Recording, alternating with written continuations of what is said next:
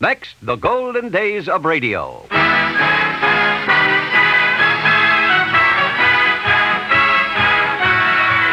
Hi, this is Frank Bresee inviting you to join me for the golden days of radio. Great moments from radio programs of the past with the world's most famous personalities. On this program, we are presenting excerpts from past shows. And joining me in person is big band vocalist Bea Wain.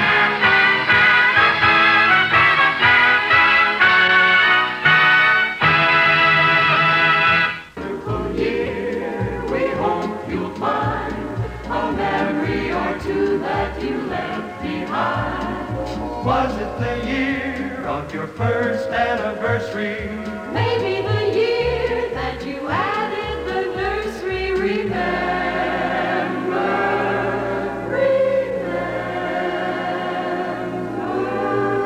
The Armed Forces radio service actually began prior to 1941 when station KGEI, a General Electric shortwave station at the San Francisco World's Fair, began broadcasting news and entertainment to the Philippine Islands.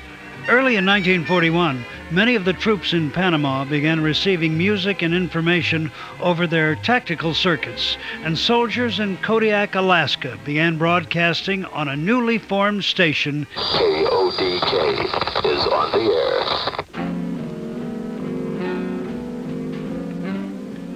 By March of that year, other AFRS stations around the world had joined in, and the Armed Forces Radio Network was born. Not only with programs from the American radio networks, but with shows that were produced expressly for servicemen. By early 1942, radio transcriptions were produced of most stateside shows for presentation on KODK and all other AFRS stations. Here's one of the early ones. It's George Burns and Gracie Allen, introduced by popular motion picture star Pat O'Brien. And now for the fighting men everywhere, we give you George Burns and Gracie Allen.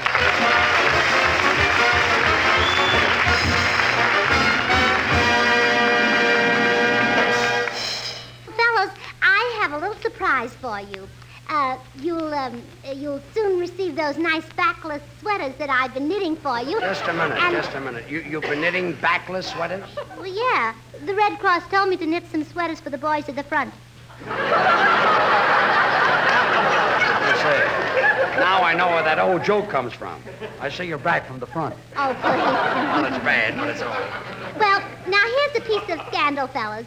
The studios won't let Gene Autry or any other cowboy star sing Deep in the Heart of Texas. I give up. Why not? Well, because when they get to that part where they clap their hands together, they always fall off their horses. Oh. So long, boys, and good luck.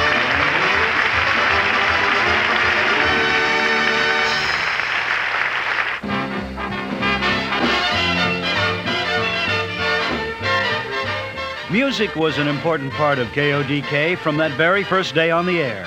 As a matter of fact, for the first couple of months of broadcasting, the records were supplied by the listeners. And believe me, they were in short supply.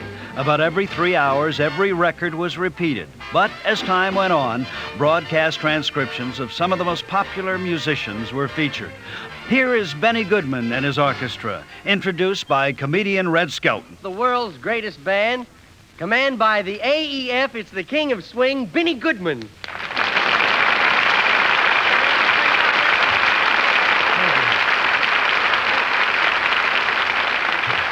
Hello, fellas. This is Benny Goodman saying hello, and thanks to Bob D. and the gang at APO 953, the Three Stooges at APO 826, and Sergeant Zapula and the crowd in Iceland. To all of you everywhere, it's our privilege to send you Jersey Bounce. Hard boys, let's go.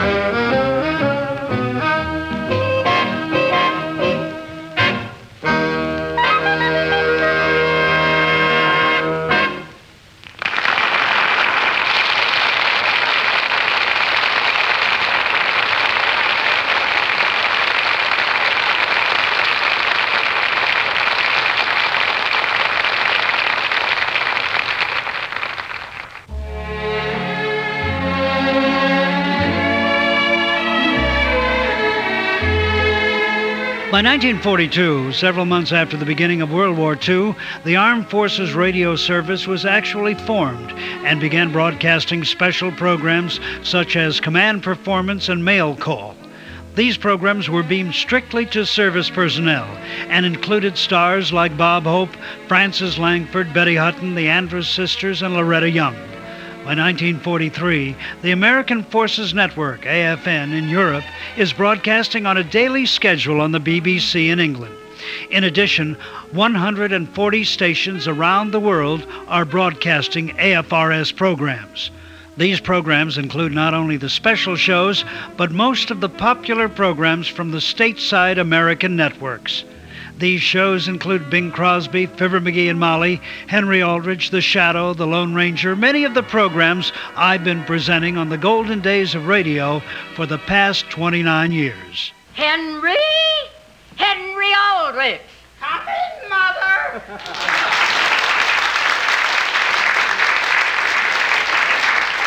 Lux presents Hollywood. Tonight, our stars are Charles Farrell and Janet Gaynor in the inspiring Seventh Heaven. Stay tuned for The Guiding Light.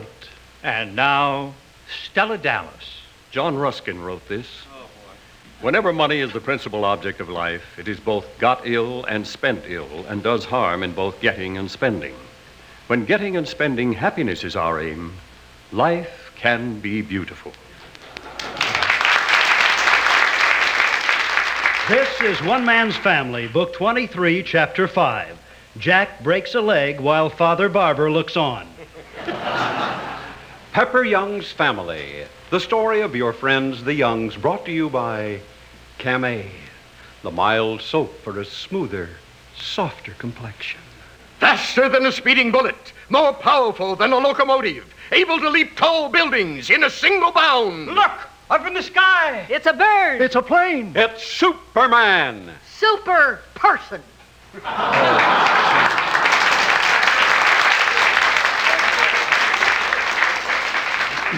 Gem Razors and Gem Blades presents The Adventures of the Falcon. Hello. Yes, this is the Falcon. Captain Midnight! Yes, Captain Midnight, brought to you every day, Monday through Friday, by the makers of Ovaltine, America's favorite food drink. Rinso white, rinso white, happy little wash day song. Jack Armstrong! Jack Armstrong! Jack Armstrong! Jack Armstrong, the all-American boy. Hi-yo, Silver! Away!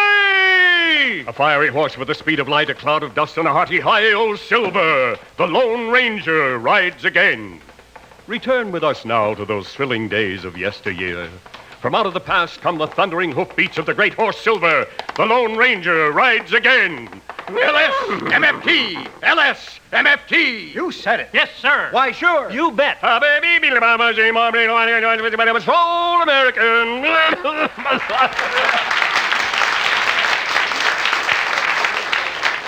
Lucky Strike means fine tobacco. So round, so firm, so fully packed, so free and easy on the draw. Would you like to be queen for a day? The Green Hornet. He hunts the biggest of all game. Public enemies that try to destroy our America. Gunsmoke. Starring William Conrad. The story of the violence that moved west with young America. And the story of a man who moved with it. I'm that man. Matt Dillon, United States Marshal. The first man they look for and the last they want to meet. It's a chancy job, and it makes a man watchful and a little lonely.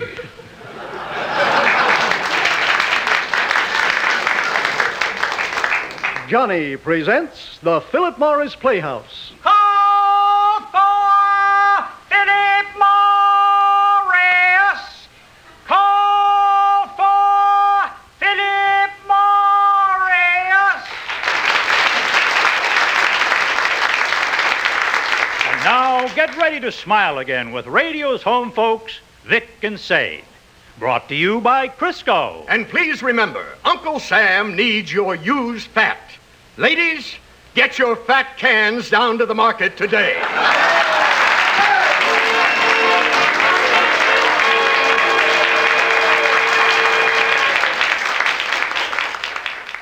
By 1944, the AFRS has added 8 new stations in the Mediterranean, from Casablanca to Naples. 7 stations were added in the Southwest Pacific. The U.S. Fifth Army reaches Rome and forms an AFR station for troops there. In 1945, the command performance production of The Wedding of Dick Tracy is produced and hailed as the greatest radio show in history. Listen to this cast. Dick Tracy, Mr. Bing Crosby, Tess Trueheart, Miss Dinah Shore, Old Judge Hooper. That's me. The police chief, Mr. Jerry Colonna. Flat Top, Mr. Robert Hope.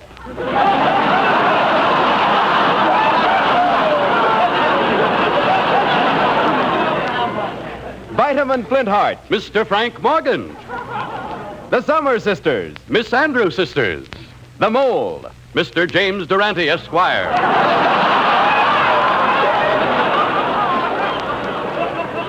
Little Snowflake, Miss Judy Garland. Shaky, Master Frankie Sinatra. Gravel Gertie, Miss Cass Daly. And so it's on with the first comic strip operetta of all time, Dick Tracy in B-flat, or, for goodness sakes, isn't he ever going to marry Tess Trueheart? Ready, maestro. Overture.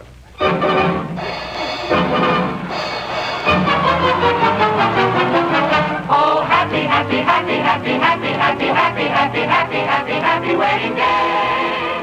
Who will have a trousseau, perfume, and lace?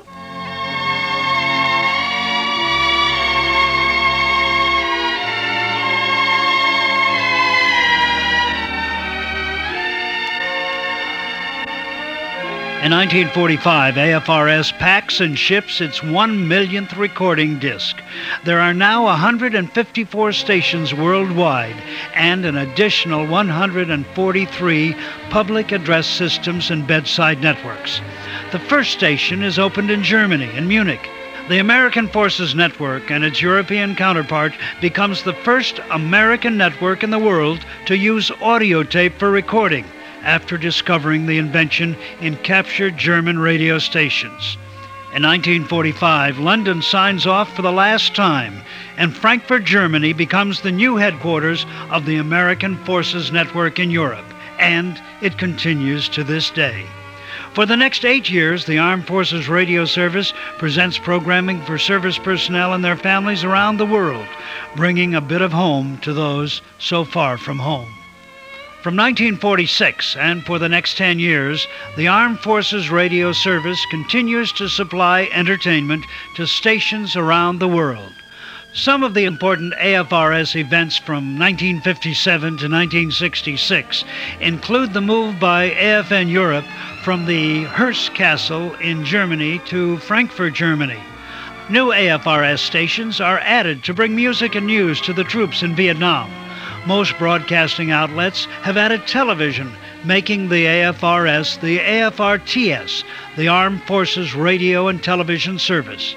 In January 1967, after broadcasting on the AFN in Europe for 16 weeks, this program, The Golden Days of Radio, makes its debut on the worldwide Armed Forces Radio and Television Service. That same year, AFN Europe closed its 60-station network in France. I was assured it had nothing to do with my show. Also in 1967, some of my Golden Days of Radio shows originated at the Frankfurt studios of the American Forces Network in Europe during the celebration of their 25th anniversary.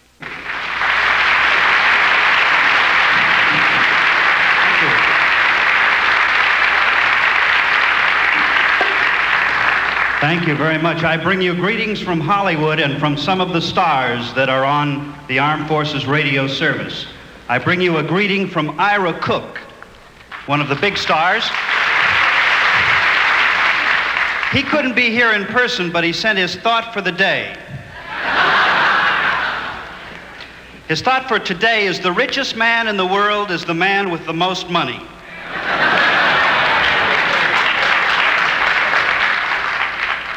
I also bring you greetings from Johnny Grant, whose message is send more girls. And also from Dean Martin. I also have a message from Chris Noel. She sent a telegram. It says, please cancel my subscription to the Overseas Weekly.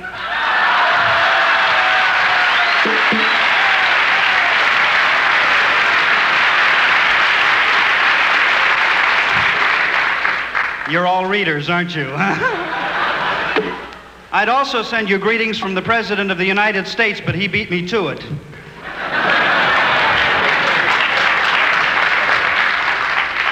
I came over here for the 25th anniversary to do some sightseeing, play some golf, and record 3 shows. I've had such a great time, I wish I could stay for a second day. But, no, I flew over here all the way from Los Angeles, and it was a pretty tough flight. We were on instruments for hours, going through rain, snow, sleet, fog, and hail. I'll never forget that bus ride to the Los Angeles airport. Thank you, Mother. Huh? Oh, that was the pilot. We finally got to the airport, and the plane wasn't quite ready to take off, so I went up in the sky room and had a few drinks.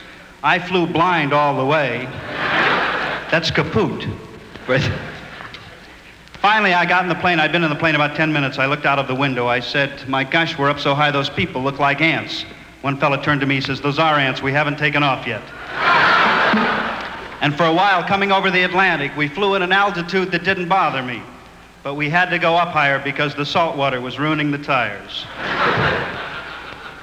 And strangely enough, I was sitting on the plane, and the stewardess came up to me. She said, in case of an accident, the pilot is the last one to leave the plane. I said, that's fine, but why are you telling me? She says, there he is, down there. It was a heck of a flight. Anyway, we landed in Frankfurt, and you should have heard the screams when I got off the plane. I unfastened the wrong belt.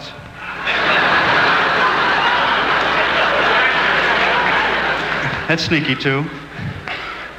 And I think a lot of people listen to the golden days of radio here in Germany, because today, whenever I'd walk down the street, there were crowds following me, screaming and yelling and cheering. Does anybody know what Schweinhund means? You know, if I had traveled 8,000 miles from Hollywood, California to Frankfurt just to do sightseeing, it would have been worth it. But tonight, it's a double thrill for me, because I'm here to introduce one of the greatest stars of this continent, or any continent, Miss Caterina Valenti, right here.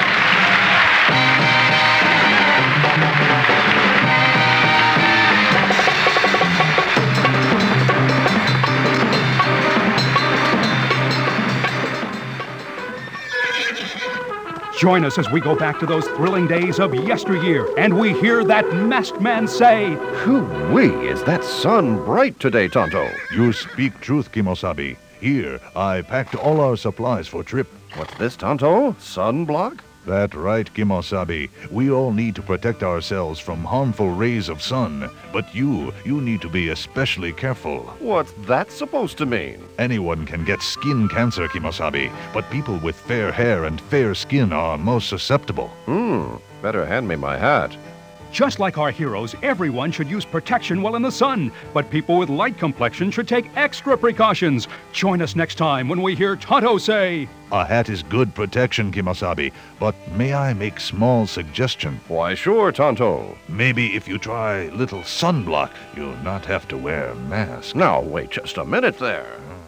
You know, our program will not be on the air at the end of this year, so I'm paying tribute now to Frank Sinatra on his 80th birthday, which will take place December 12th, 1995. 80 years old. He doesn't seem that old or sound that old. It was once said that this is Frank Sinatra's world, and the rest of us just live in it. Well, I'll go along with that. Dear old theme song. We've come a long way together, you and I. All the way from nowhere to somewhere. And you've stuck by me every inch of the way. You're a little beat up now, a little wrinkled and gray, but I love you, old buddy. I love you. Put your dreams away for another day, and I will take their place in your heart. Let your kiss confess this is happiness, darling, and put all your dreams away.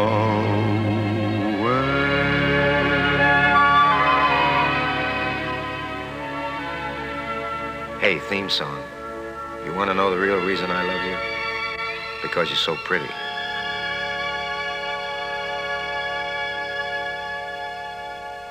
Pretty hell, you're beautiful. Ah, yes, September. Father time with a frost warning. My leaves are turning. How green they were and how bright they are. And oh, how wonderful my love affair with life. One day you turn around and it's summer. Next day you turn around and it's fall. And the springs and the winters of a lifetime, whatever happened to them all? As a man who has always had the wandering ways, now I'm reaching back for yesterday, till a long-forgotten love appears, and I find that I'm sighing softly as I near September, the warm September of my years.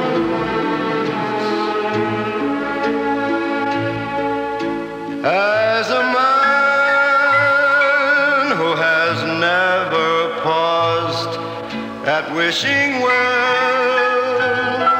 now I'm watching children's carousels, and their laughter's music to my ears. And I find that I'm smiling gently as I near September, the warm September of my year.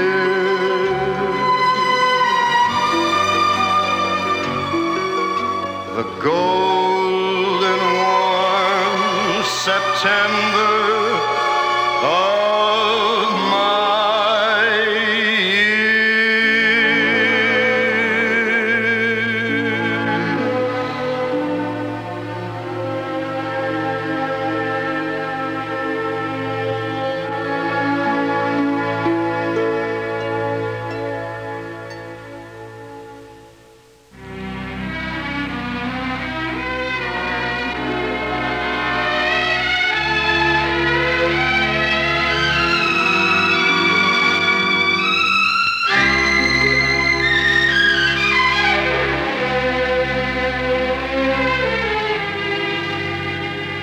Over the next few years, this program originated at Armed Forces stations in Japan, Frankfurt, and Torrejon, in addition to the programs recorded at the AFRTS Broadcast Center in Hollywood, California. By 1978, the AFRTS satellite system SatNet begins its 24-hour feed from Los Angeles. AFRTS is truly worldwide, presenting live broadcasts to every corner of the earth. That same year, I finished my first dozen years of broadcasting the golden days of radio on AFRTS. During the next 10 years, this network continues to beam entertainment to Americans the world over. In 1986, AFRTS moved its operation from the Hollywood location to Sun Valley in California, which becomes the new headquarters of the Armed Forces Radio and Television Service. During the following few years, the network, now the largest in the world, adds new outlets. In 1990, when Iraq invades Kuwait, 2 mobile stations are on the air within 7 days to supply service personnel news and information. In 1991, this program begins the 25th year of broadcasting on AFRTS. The following year, AFRTS wins the coveted George Foster Peabody Award and celebrates its 50th anniversary. During the next 3 years, this network continues serving its audience overseas wherever they are. This 1942 network has earned the respect of its audiences and its peers and has developed into the largest and most unique, unparalleled broadcast entity on earth.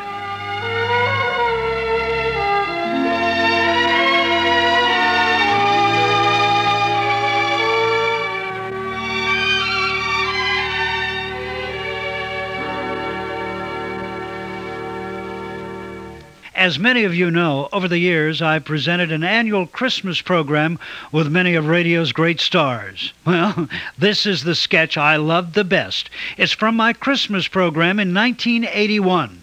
It's a spoof of the Warner Brothers motion picture Casablanca and the radio program The Whistler, and features Marvin Miller in his original role as the Whistler. Ladies and gentlemen, the most famous mystery program of the 40s, The Whistler, starring Marvin Miller in his original role as the Whistler.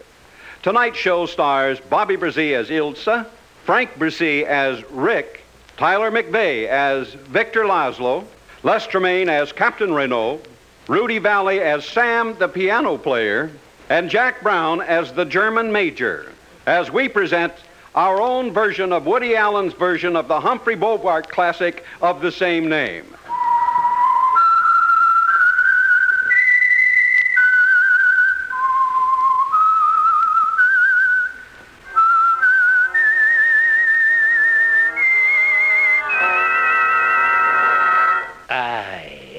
The Whistler.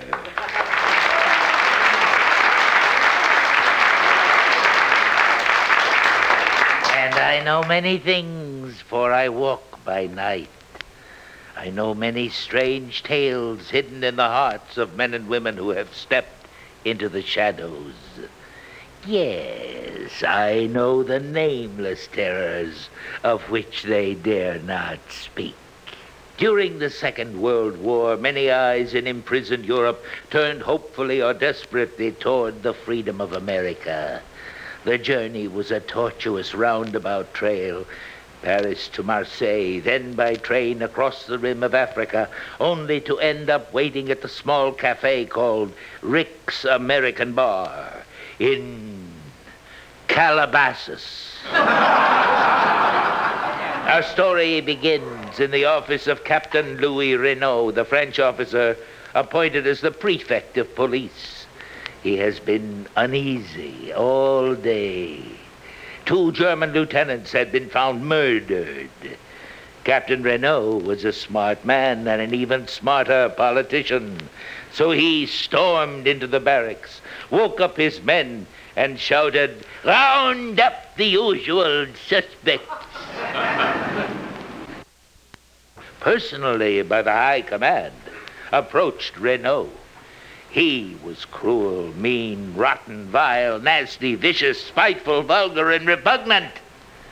And those were his good qualities. He grabbed Renault and screamed, Gepfiffen auf en Hob gehaget! Yeah. Renault was totally bewildered. You see, he didn't understand German. What the Major had said was, I have heard about a cafe run by an American named Rick. I understand he's one of the most influential men in Calabasas. Take me to him immediately. The Major was very clever. He wasn't really interested in Rick. No, he was really after Victor Laszlo. Yes, Laszlo. You see, Laszlo was a brave Czech patriot who escaped from a prison camp with his wife Ilsa, who once knew Rick in Paris. But Laszlo didn't know Rick in Paris, and Ilsa didn't know Rick was in Calabasas any more than Rick knew Ilsa was in Calabasas. So actually no one knew, which is still the same old story, a fight for love and glory, a case of do or die. The world will always welcome lovers as time goes by.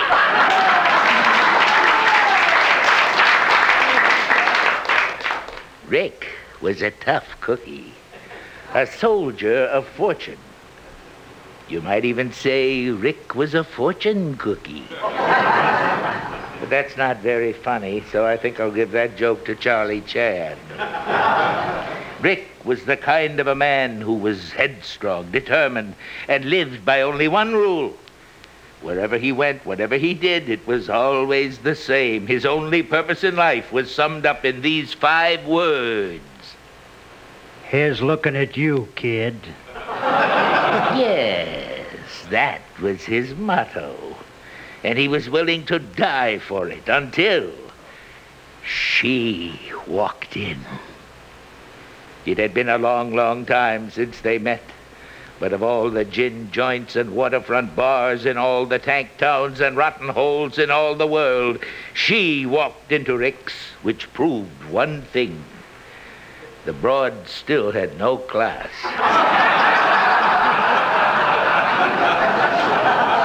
But they loved each other. She looked at him and murmured, Rick. And he cupped her lovely face in his hands and whispered, Ilsa. They looked at each other for a moment, and then they kissed.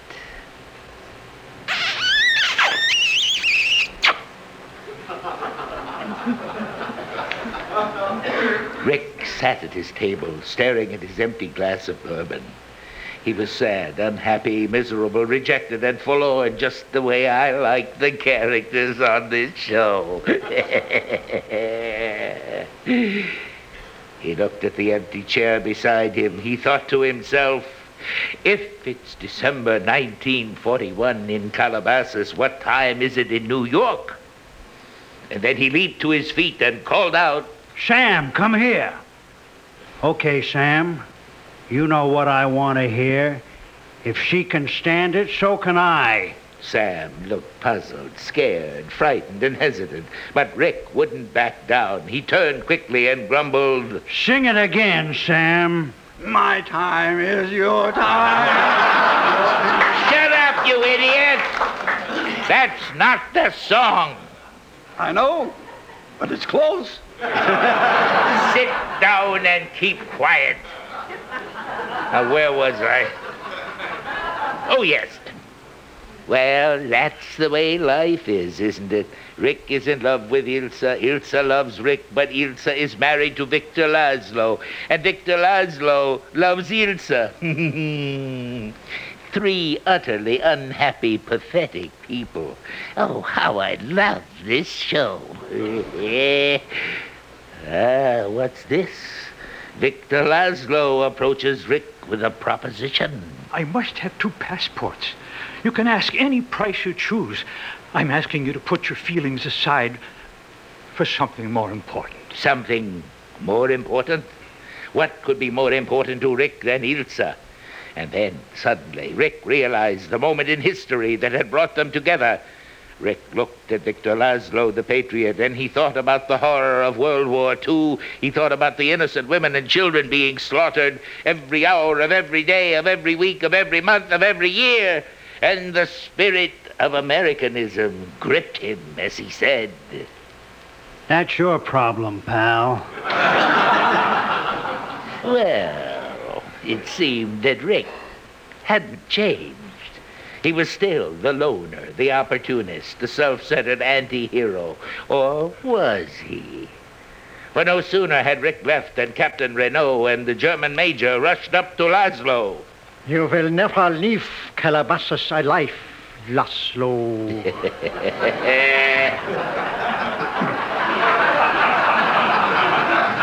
The only thing that now faced Victor Laszlo was death. But wait. Captain Renault pulled 2 green booklets from his pocket, handed them to Laszlo, and said, "Here, take these quickly. They are the passports. It was arranged by Rick."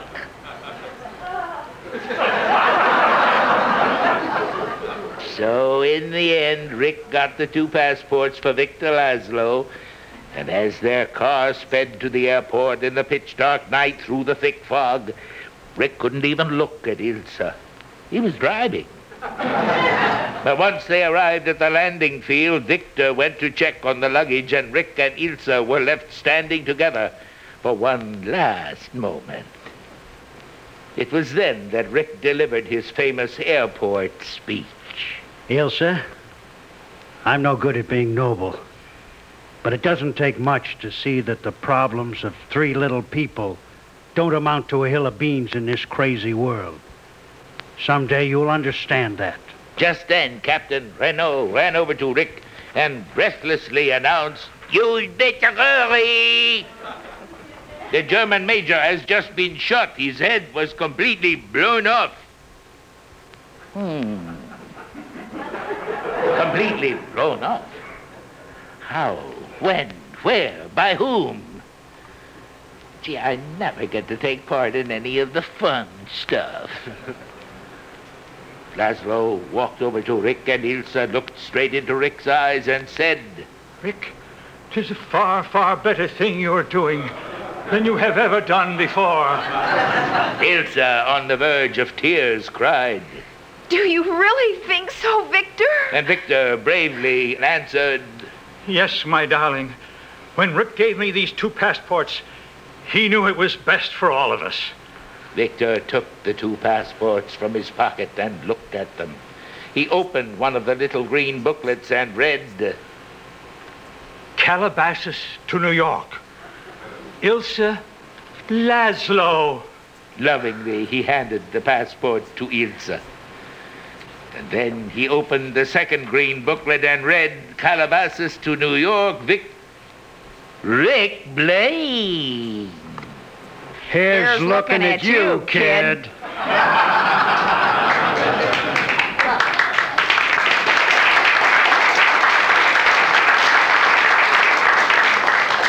And so ends our story of Rick and Ilsa and Victor and Captain Renault and the mean German major.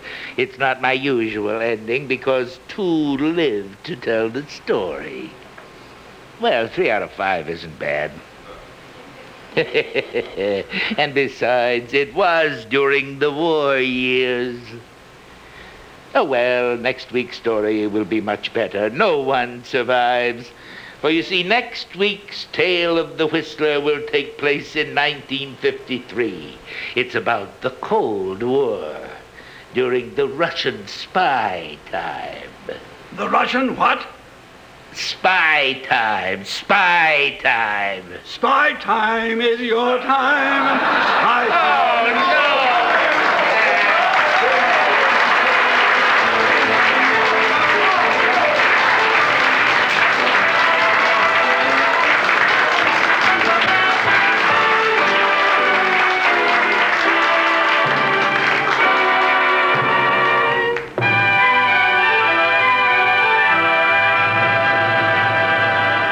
Our guest on this edition of the Golden Days of Radio is one of the great announcers of all time.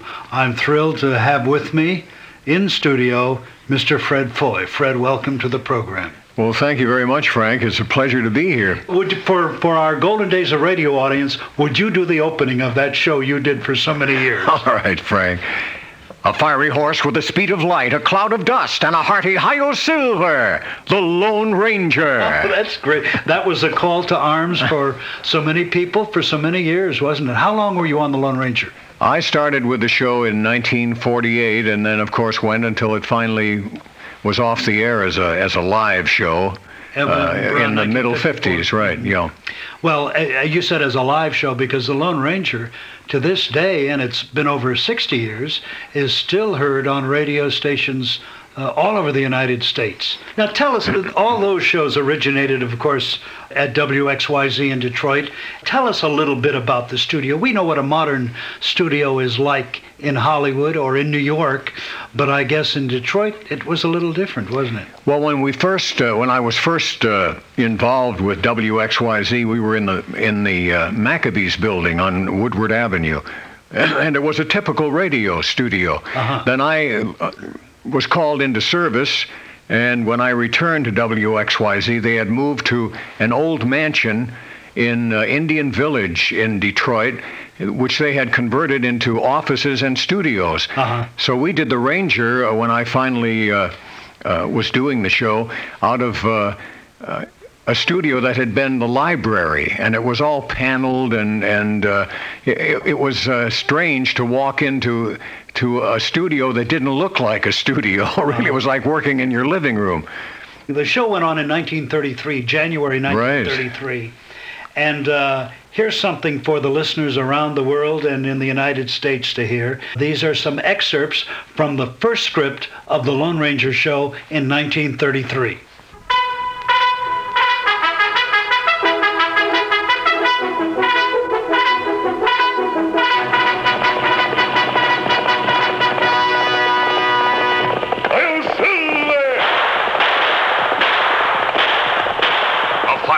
With the speed of light, a cloud of dust, and a hearty hi-yo silver, the Lone Ranger.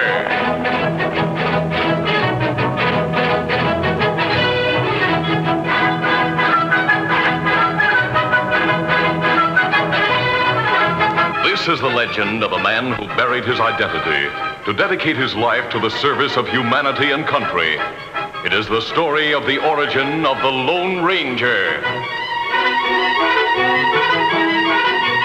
My first recollection of the commanding figure that was radio's Lone Ranger, Brace Beamer, is the feeling I had at our first meeting, that I was in the presence of the fabled masked man himself. Here was a man who in every way fulfilled the image your imagination painted of that masked hero of the Old West. Tall, handsome, rugged, adept as a horseman, and a man who loved the outdoor life and was skilled in the use of 6 guns and rifle alike. This was the picture his rich voice painted to radio audiences as they followed the exciting adventures of the masked rider, an image duplicated in the man himself. He was the Lone Ranger physically, mentally, and in his heart. Those are the ones we was chasing last night. Yeah. Oh, look at that masked man ride. What a fine man he is. He's wonderful. I saw how he shot the gun clean out of that Win Cooper's hand. Greatest shot I ever saw in my life. You know them? You know who the masked man is? They're not who he is, not exactly. I just know he's the greatest rider, the greatest shot, and the greatest man this West has ever seen. I think you must be right. I know he saved my life. And my life, too. But, Lee, you say you know who the masked man is. Grateful as we are, we never did ask him. Who is he? Why, I'm surprised a soldier like you don't know, Major. There's only one great masked man in the West, and that's the Lone Ranger.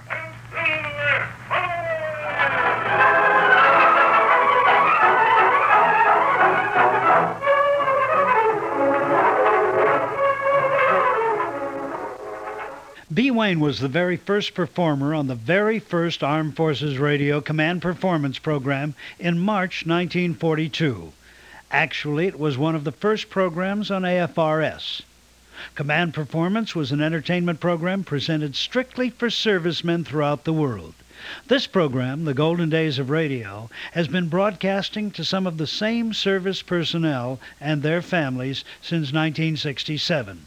As most of you know, this is the last program of this series, and so, to make the circle complete, I have as my guest Bea Wain, the very first performer on Command Performance and the very last performer on this program. Bea, welcome to the Golden Days of Radio. Thank you, Frank. I'm so happy to be here. Yeah. I really didn't totter in. I'm still making it okay. Bea is doing very well, and happily so. Bea, you did the first Command Performance program in, 1942? And I remember it well. Do you? It was a thrill. I was so happy to be invited. We had a lot of stars on that show, which made me, very, very excited. Eddie Cantor was the MC. Eddie Cantor, the famous comedian. Danny Kaye, another famous comedian. Merle Oberon, who was a leading actress in the films. And me. And I sang. And I opened the show, if I remember correctly, with a song called Chattanooga Choo Choo. Yes, you did. Which makes you the first performer on the Armed Forces radio service. And you know the reason we did that song? No. Well, I'm basically known as a ballad singer, but I had been doing a lot of shows during that period, and I had an arrangement. I had a chart already written on Chattanooga Choo Choo, and of course our budget on Armed Forces was rather small, so I brought in my arrangement, and that saved them some money. Uh-huh. Well, most of the performers on Command Performance and Mail Call and Jubilee and all the Armed Forces radio service shows during those years donated their time. Oh, definitely. For the servicemen around the world. Definitely. And we did it in the theater, and one of the, I don't remember if it was a CBS or NBC theater, but it was filled with servicemen. Everything we did was for the servicemen, and how happy I was to be associated. Well, and you're still associated after 53 years. Yeah, how about that? Well, from the first Command Performance show on AFRS to the last Golden Days of Radio show on AFRS, here is Bea Wain with the same song, and you introduce it. It's Chattanooga Choo Choo.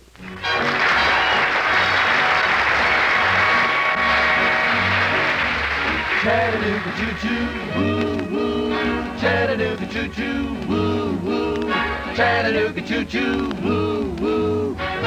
Da-da-da-da-da-da-ho, won't you pardon me, boy? Is that the Chattanooga choo-choo? Track 29. Boy, you can give me a shine. I can afford to board a Chattanooga choo-choo.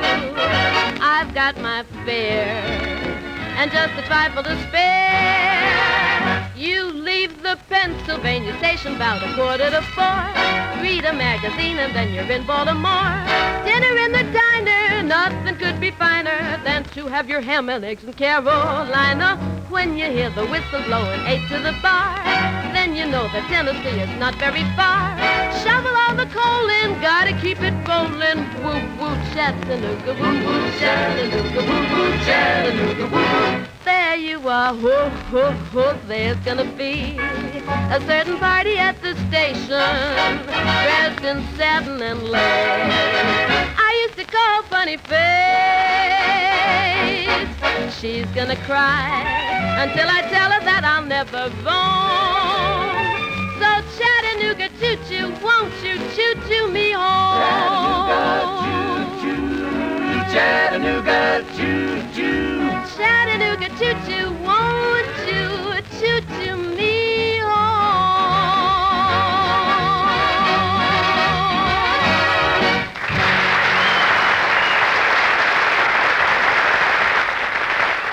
Say goodnight, George. Say goodnight, Frank. Say goodnight, Groucho. Say goodnight, Chico. Good night, Chico.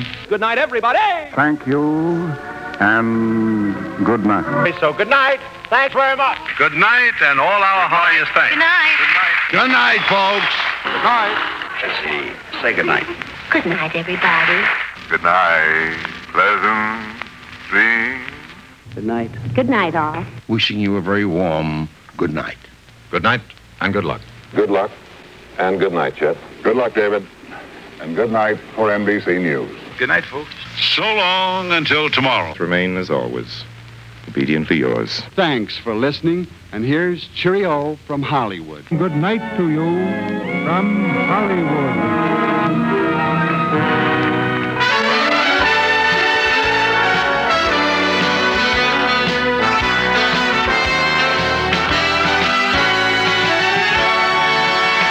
This is Frank Bresee again. This is my program 2739. I first came to you on the American Forces Network in Europe on September 6, 1967, and on the worldwide Armed Forces Radio and Television Service 4 months later. Thank you for all being so loyal these 29 years. My announcers over the years have been Gene Baker, Bill Baldwin, and for the last 11 years, Art Gilmore. Our Christmas shows have also featured announcers Johnny Jacobs, Harry Von Zell, Ken Carpenter, John Melton Kennedy, and Rick Scarry. My producer was Bill Ezell, and for a time, Denny DeWinter, Jimmy Lampiazzi, Ron Harrelson, and Bruce Wendell, and for the past 10 years, Jimmy Schmick. The executive producer over the years has always been Jack Brown. The guests during these 29 years read like a who's who of radio and television, and I thank them all. Our writers over the years have included Phil Leslie, Jim Harmon, Roger Rittner, Robert E. Lee, John Jensen, and Eddie Leroy. The host of the Golden Days of Radio has always been me. And if you'll write to me, Frank Bresee, in care of your local Armed Forces station, I'll try to answer you. And now, goodbye, and may God bless you. I'll see you on the radio.